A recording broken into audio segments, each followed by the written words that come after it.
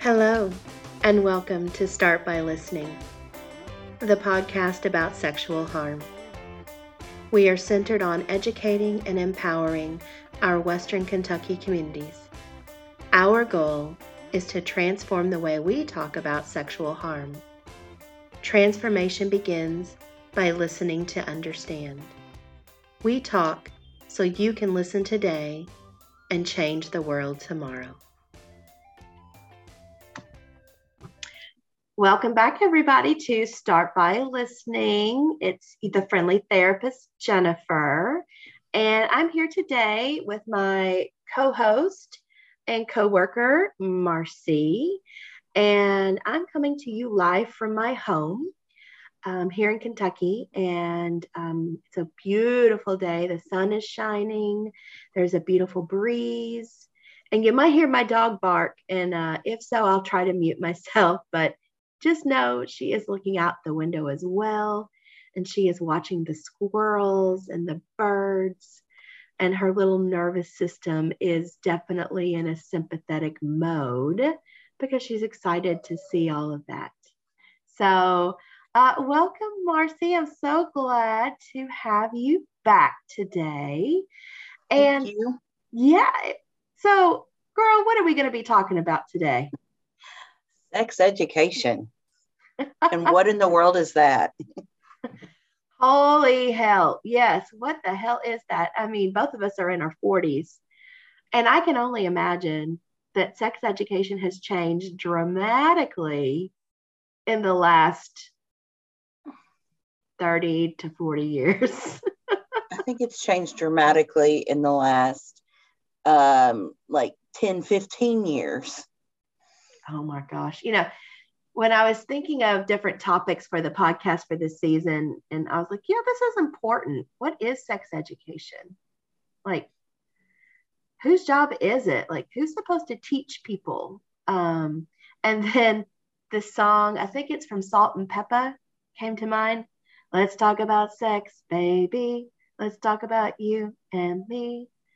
And I don't know why, but that song came out, I think, when I was middle school or beginning of high school, you know, and boy, was that a revolutionary song.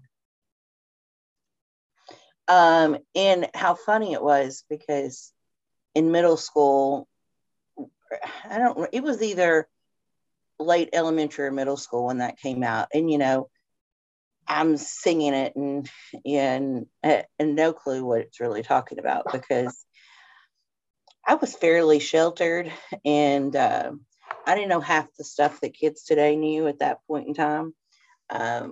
So it's funny referencing that song as, you know, we were singing it and didn't know a whole lot about it. So yeah, ditto. I was pretty sheltered growing up, and I went to Catholic schools from kindergarten through 12th grade. So,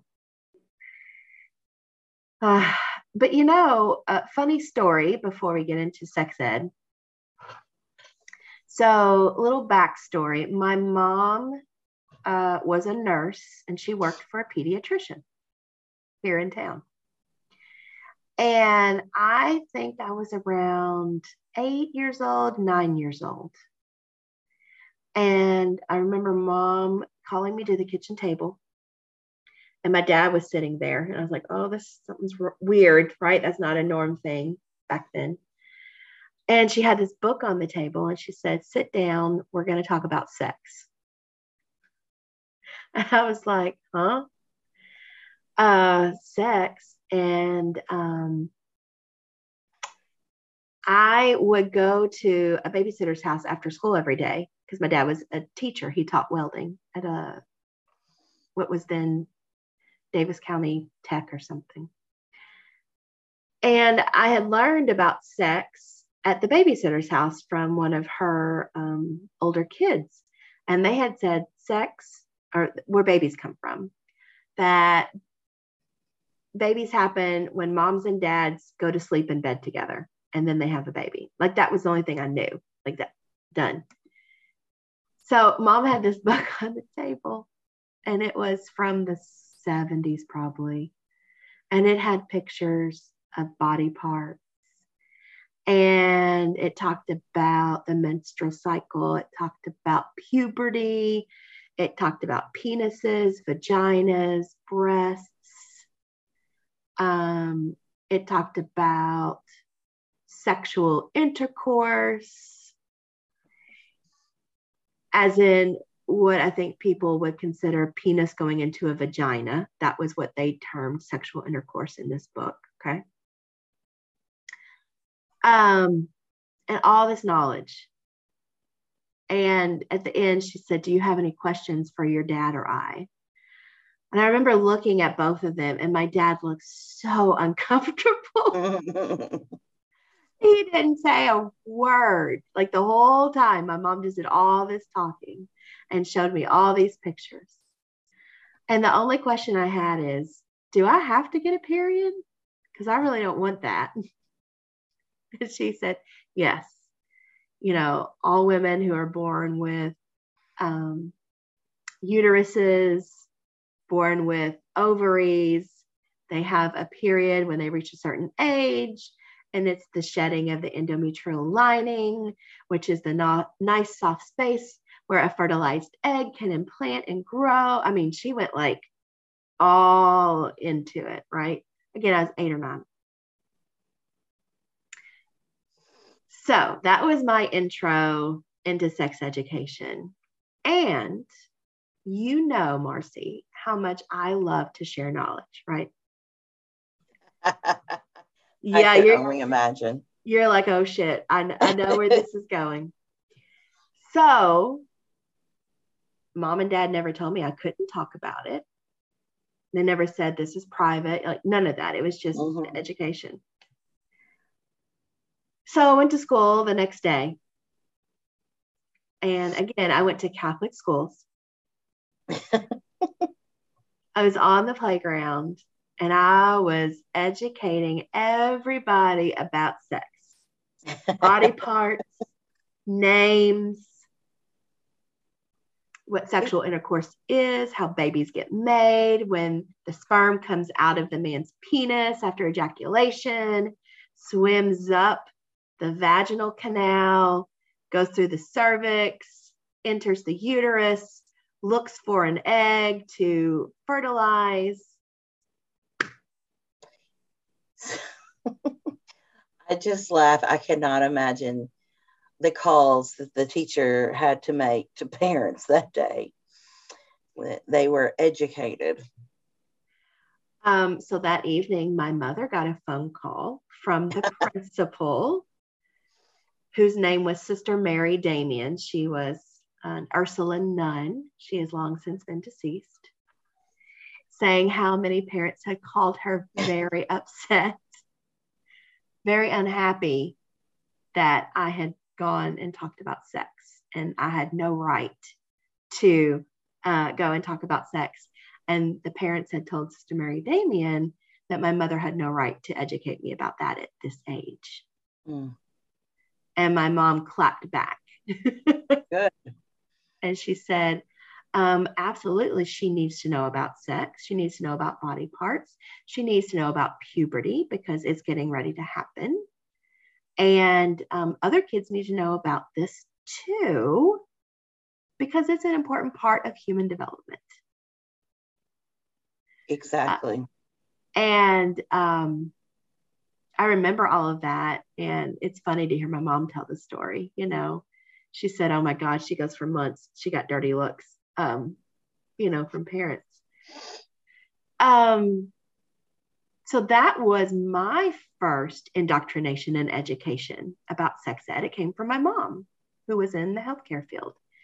And the next time I learned about sex education was in high school. In my health education class for PE, it was Coach Ivy. He was the PE teacher, and boy, was he uncomfortable. He was probably in his 30s at that time. And I was in a class with a bunch of football players, and it did not go over well, as you can imagine. And he just did the basic, you all already know about this, just read it in your book kind of, And then later on in high school, they brought in some kind of educational program about sexually transmitted diseases, which now looking back, that's pretty forward thinking for a Catholic high school to do that. And they actually showed pictures of what these sexual transmitted diseases looked like Wow.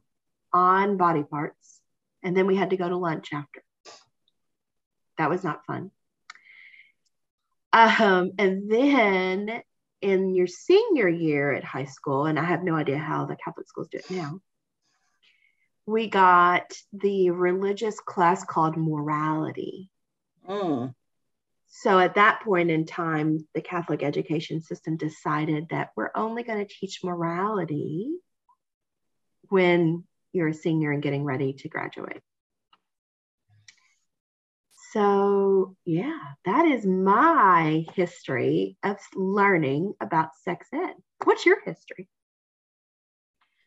So I grew up elementary and middle school with my grandmother. And so she was in her 70s, late 60s, 70s during that time. And I remember in middle school at some point, I had heard something and went home and asked. And I was told that that was dirty and shameful and to not ever bring it up again. So, you know, for me, there was a lot of religious overtones with it, and a lot of shame, which I think was pretty common back then, and really somewhat still now, with the morality thing that I mean, I think it gets pushed a lot.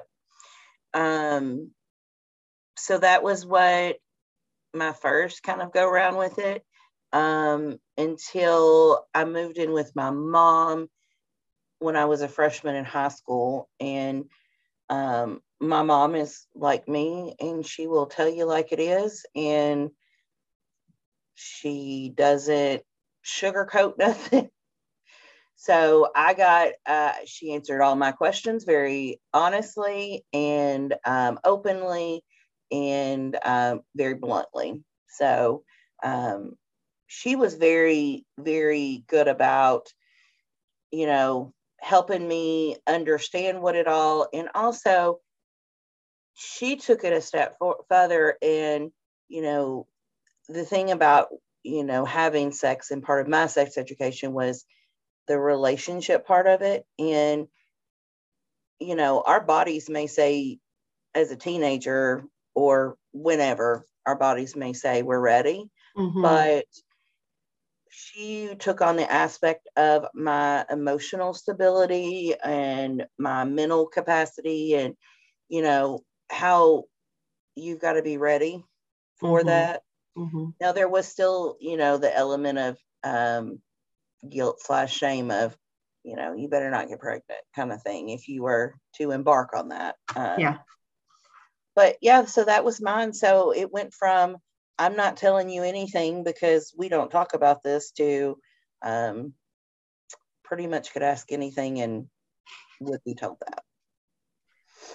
Yeah, you bring up an interesting point about the pregnancy talk. So, you know, yours was guilt, shame. Mine was fear of God. It was, if you decide to have sex and if you get pregnant, just know that you're going to be on your own. You're going to raise the baby yourself. You're not going to be having fun anymore. You're not going to be able to go to parties. You're not going to be able to go away to college. You're not going to be able to be with your friends because you will be taking care of the baby. And let me tell you, that fear, it works.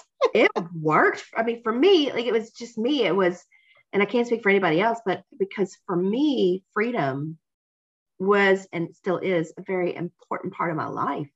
And the thought of not leaving Owensboro to go away to college and not having that opportunity, I was like, oh, hell no, nothing in life is more important than the freedom of getting the hell out of Dodge. And so that for me worked. Like it was beautiful. I had that fear as well. You know,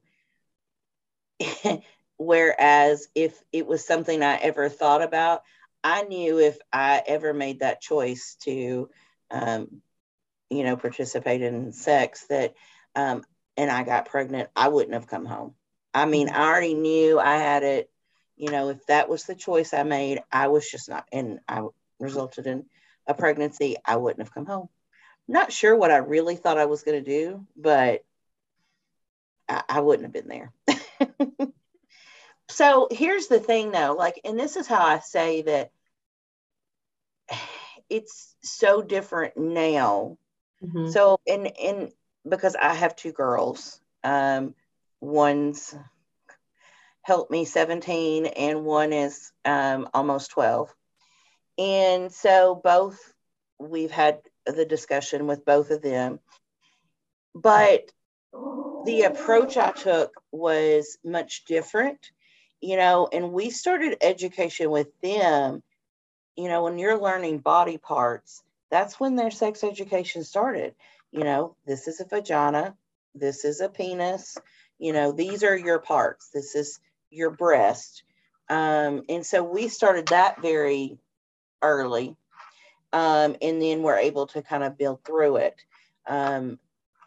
We both, my husband and I both, have tried to make sure that we have a very open relationship, that, you know, no question is, you're never going to be shamed for asking a question.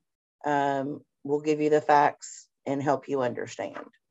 So that's kind of how we've approached it. He like you got a book, but his mom gave him a book and said, here you go. And that's all he got was the book. There was no discussion of it. So we try very hard to answer all questions, even the questions that might be very uncomfortable to ask, to answer sometimes. I can only imagine.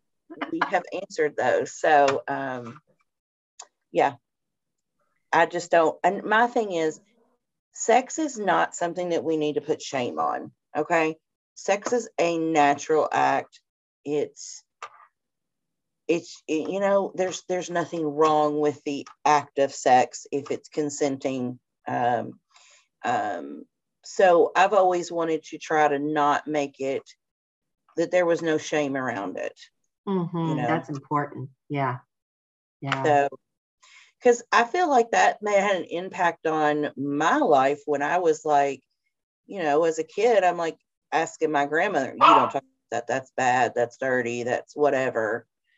Well, really, no, none of it's not. It's, you know, I think that's just the generation she was in and her beliefs and passing them on. And then, you know, Southern and super religious, throw that in there, and lots of guilt and shame. You know, and as I was thinking about this podcast, you know, what the heck is sex education? And, you know, for the longest time, I was thinking sex education was just literally like what my mom did, you know, and here's the book.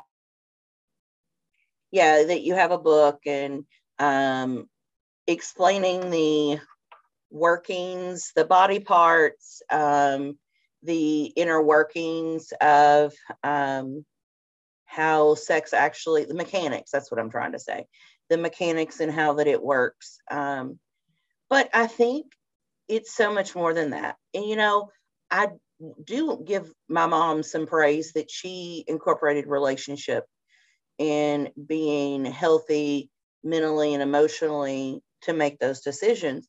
But I also think that we also need to look at other things.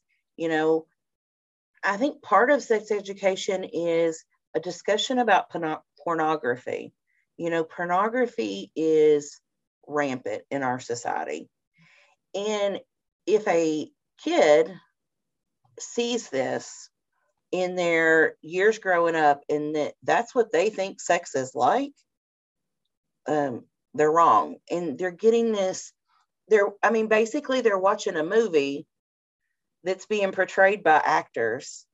And, you know, that's just not what's going to happen in real life. And so I think it gives a lot of people misguided images, and it makes them more confused even.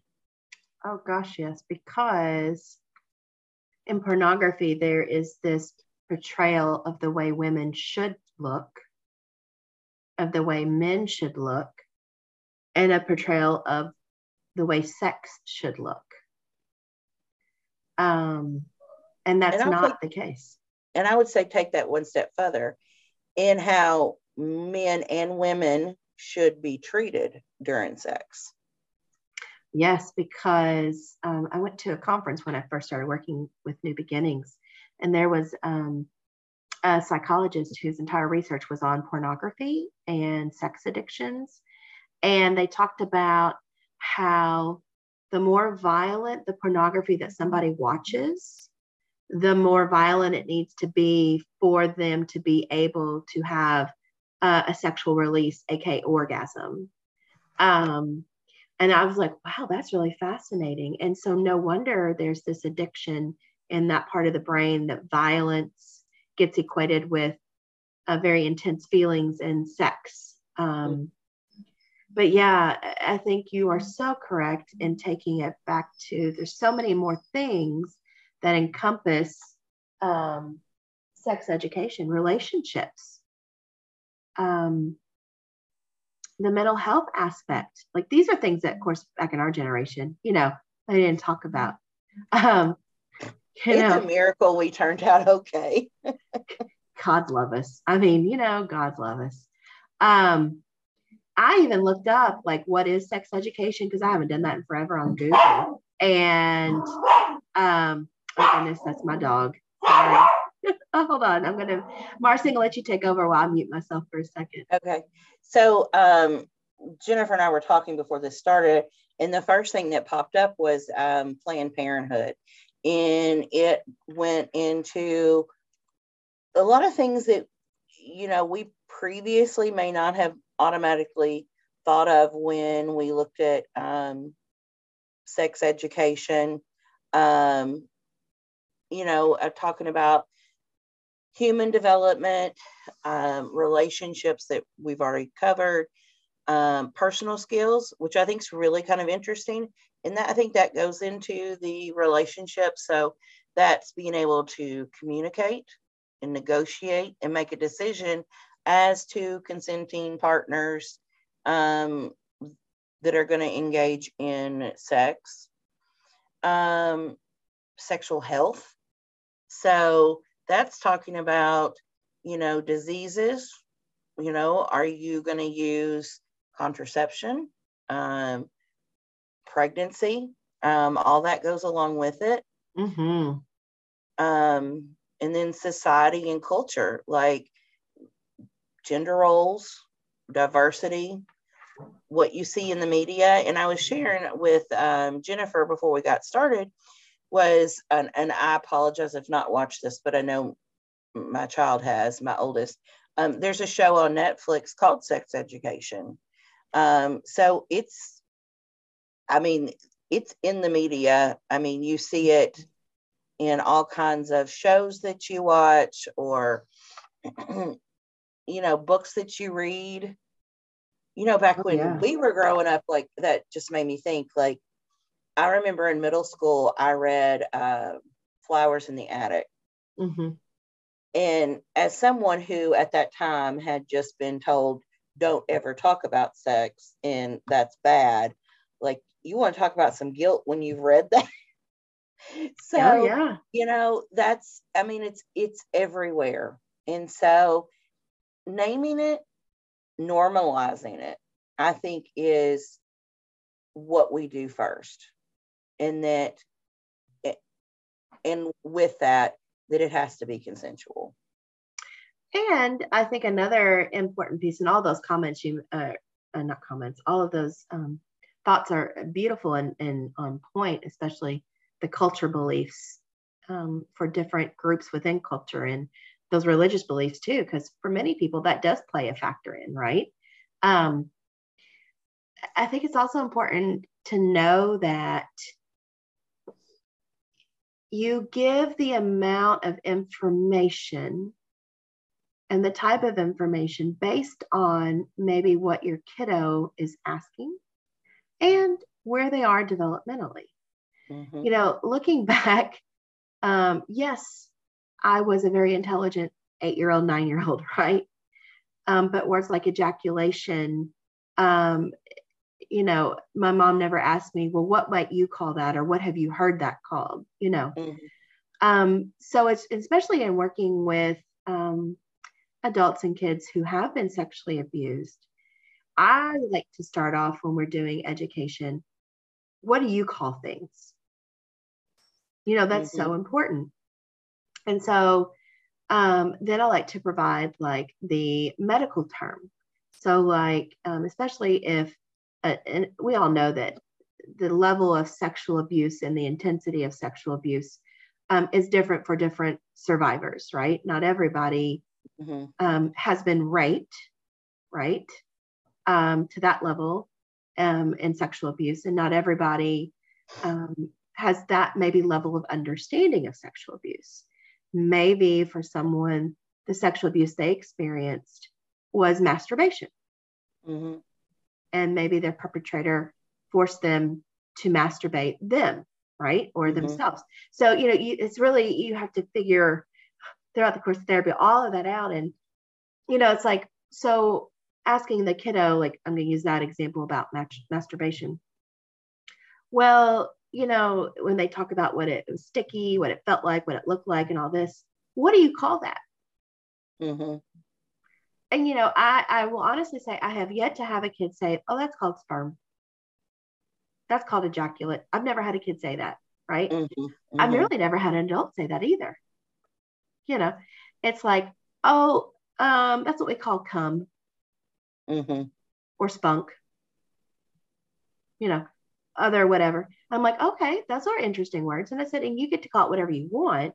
And also know that in the medical world, that is called sperm and what's actually inside the white stuff. And we talk about that. And or ejaculate. And of course, that would be those words. I might just say sperm for a kid and explain it's like a little fish. It has a little tail on it and it's looking for the egg, you know. But for a teenager, I probably would go into more depth, right? Because, and of course, developmentally, where that teenager is and emotionally, there's so many nuances. You know, and I think so many adults are really scared to talk about sex and sex ed because they don't know themselves. I think you're right. I mean, if the majority of folks our age were given a book, which they may or may not have really looked at, and then just kind of figured it out for their own, I mean, it makes sense why you would be nervous to have those open lines. And also as a parent, it makes you vulnerable going to your kid and talking about this because you could get asked anything. And, you know, how are you going to answer that? You know? Oh, talk about boundaries. Yeah, exactly. So, you know, and that's something that when you decide that it's time to have a bigger discussion with your children, what are you going to disclose and what are you not going to disclose? And I think all of that goes along with what is the age of your kid, et cetera, et cetera. And it's okay to say, you know, that's a really private question. And that's one I'm not comfortable answering. And boy, in that moment, you're teaching boundaries and you're teaching kiddos too. I can ask questions, but maybe that doesn't mean I'm going to get an answer. When we had the discussion with our oldest, at the time, we had been going to church and there were several ladies in the church that were pregnant at the time. And so when we had this discussion with her, it was like that you could see the wheels in her head turning, and all of a sudden she goes, oh my gosh, they all had sex because they're pregnant. So it was like for her, and then, you know, normalizing that. It's like, yes, that's how things work. And um, it was just, you just never know what they're going to come out with and tell you. No, I don't. When I was, I'm going to say 2 or 3, and I have a vague recollection. This is more of a story, though, that I've heard, but I remember there used to be a restaurant here in Owensboro called, I think it's called Western Sizzler, which then became the Ponderosa and has since become different restaurants in that building.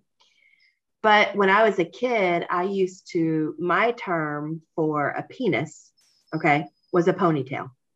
Don't know why. I couldn't even tell you why, right? But we were standing in line at Ponderosa, and I was about 3, maybe 4. Again, age, I don't remember. And I was sitting in line with my parents, and this man in front of me had on very tight-fitting pants.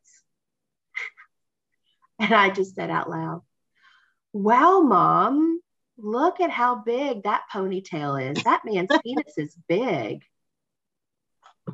God love your mom. And she said my dad turned around and walked out. Like, didn't say words. This other man turned around, I guess, that had the big penis showing through his pants. Again, he was not an exhibitionist. He had clothes on. And just looked at my mother and looked at me. And my mom said, I just didn't know what to do. I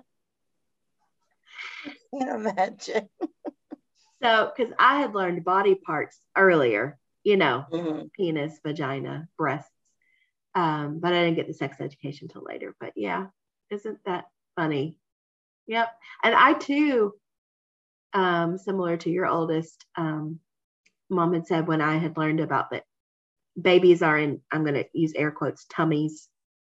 I would go up to women and I would say, "Oh, you have a baby in there because you're pregnant and that's where babies come from."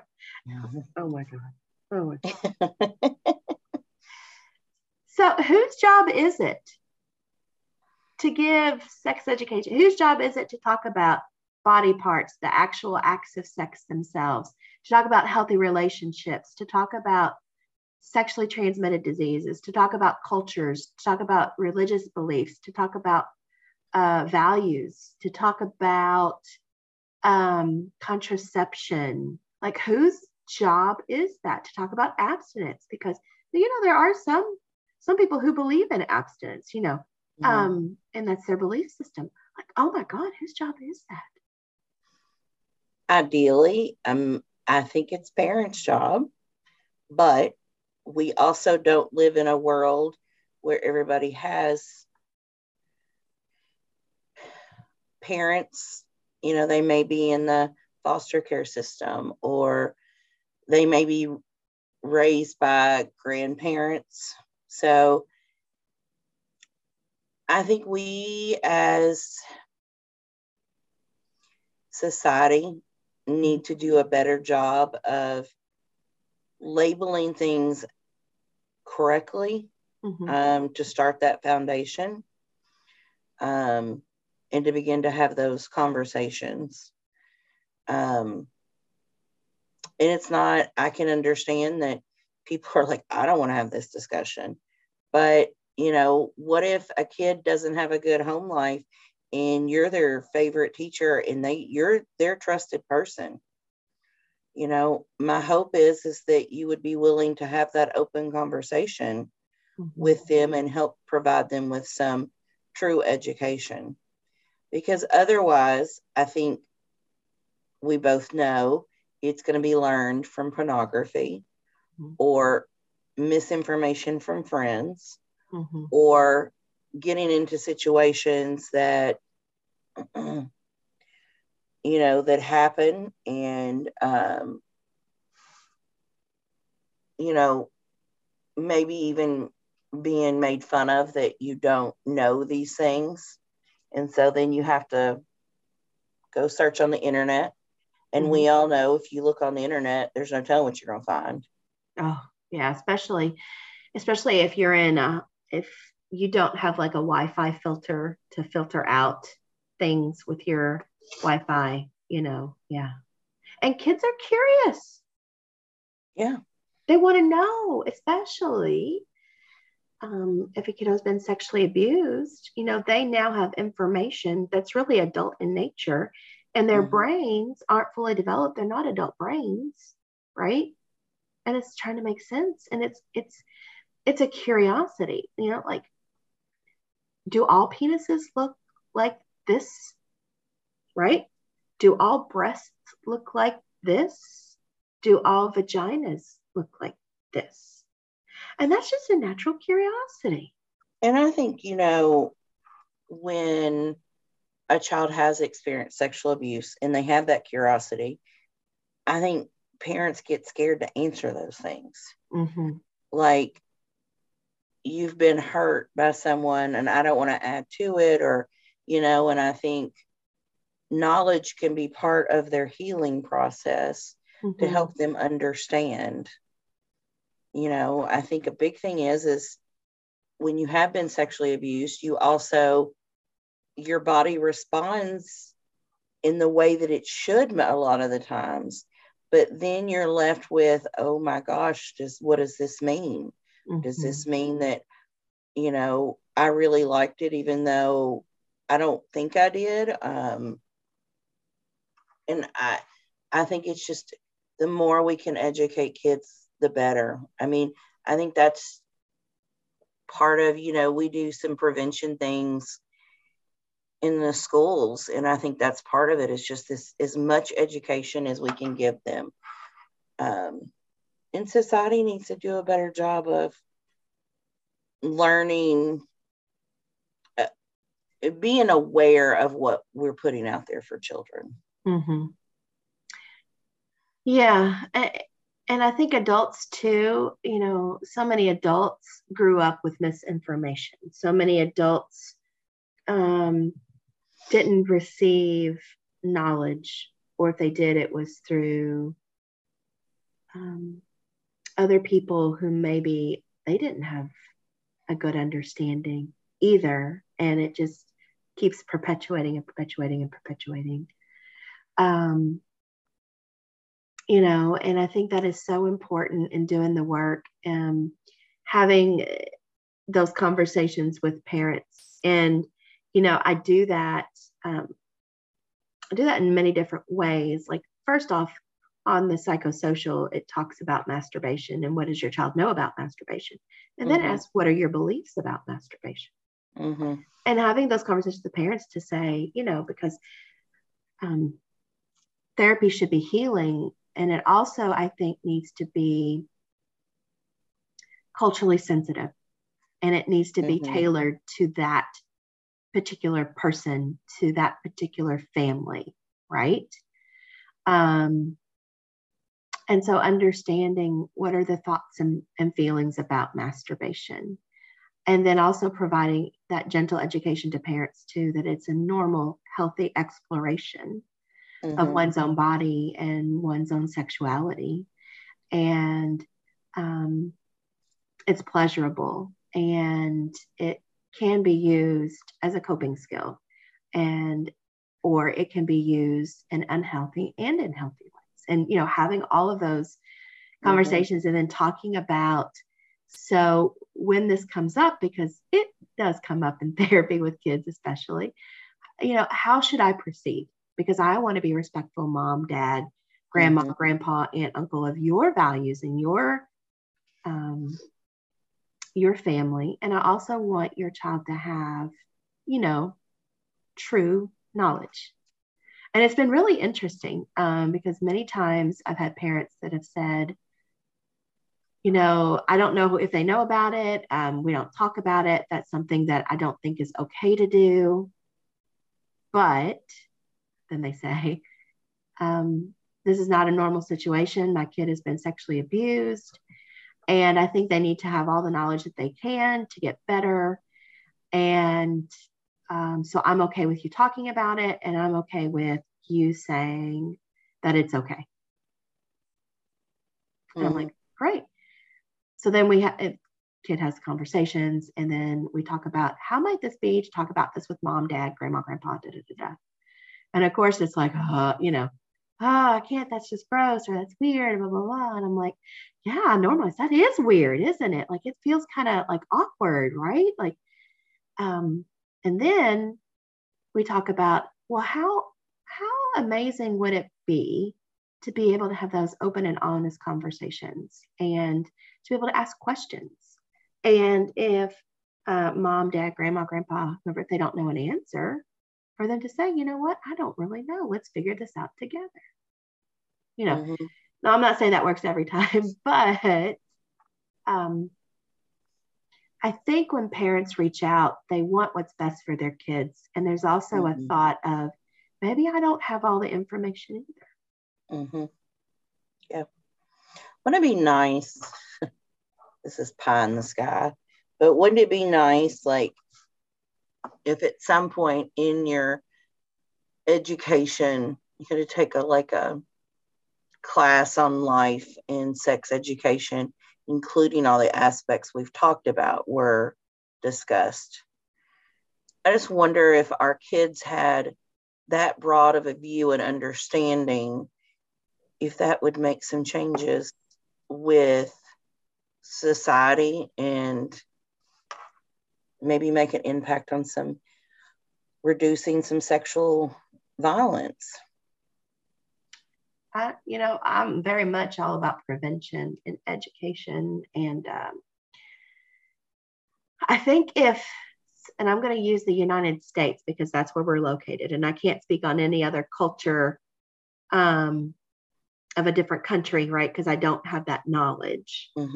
But I think if the United States was more open and more accepting of talking about things like sex and sex ed, I think we would have better relationships with our bodies. We would have better relationships in general with other people. And I think we would have less shame and stigma attached to pleasure. And I think, in thinking about whose job is it for sex ed, and I'm kind of circling back because it just popped into my brain. I agree. I think it's a parent's responsibility or a guardian's responsibility, but I also think it is a responsibility for our education system. I think our education system needs to be a lot more broad in its understanding of what is education. Education is not just math and science and reading and history. Education is life skills. Education is how to communicate, how to have tough conversations, how to manage our feelings. Education is about understanding you do get to say no to something you don't want, boundaries. I think if our education was different and more open as well, I think we would have less uptightedness and more embracing for people as being true to themselves and embracing their humanity. That's my kind of pie in the sky. Yeah, I agree with you. I think we would all be much better off if we could all take those kinds of lessons and learn them. But sadly, I don't know that it will get to happen because I think our educators, God bless them, they are so overwhelmed with trying to get what they need to get, and it's changing so quickly every day, with the amount of trauma they're seeing in schools from these kids now. So overwhelming too, because they're teaching to an expectation in order to receive funding. And I don't think that's the true essence of education, Very well put. Yeah, I think here in the United States, I think we've missed a lot of boats. And also, I think there's part within the medical community that I think also needs to take ownership of sex education. And perhaps they do. I don't have children, so I have no idea if within pediatricians' visits and yearly physicals and stuff, if doctors and nurses and med techs educate about, let's talk about how to keep your penis healthy and safe. Let's talk about how to keep your breasts healthy and safe, your vagina healthy and safe, and just hygiene of our body and our body parts. I'll be honest, I don't know if that occurs in the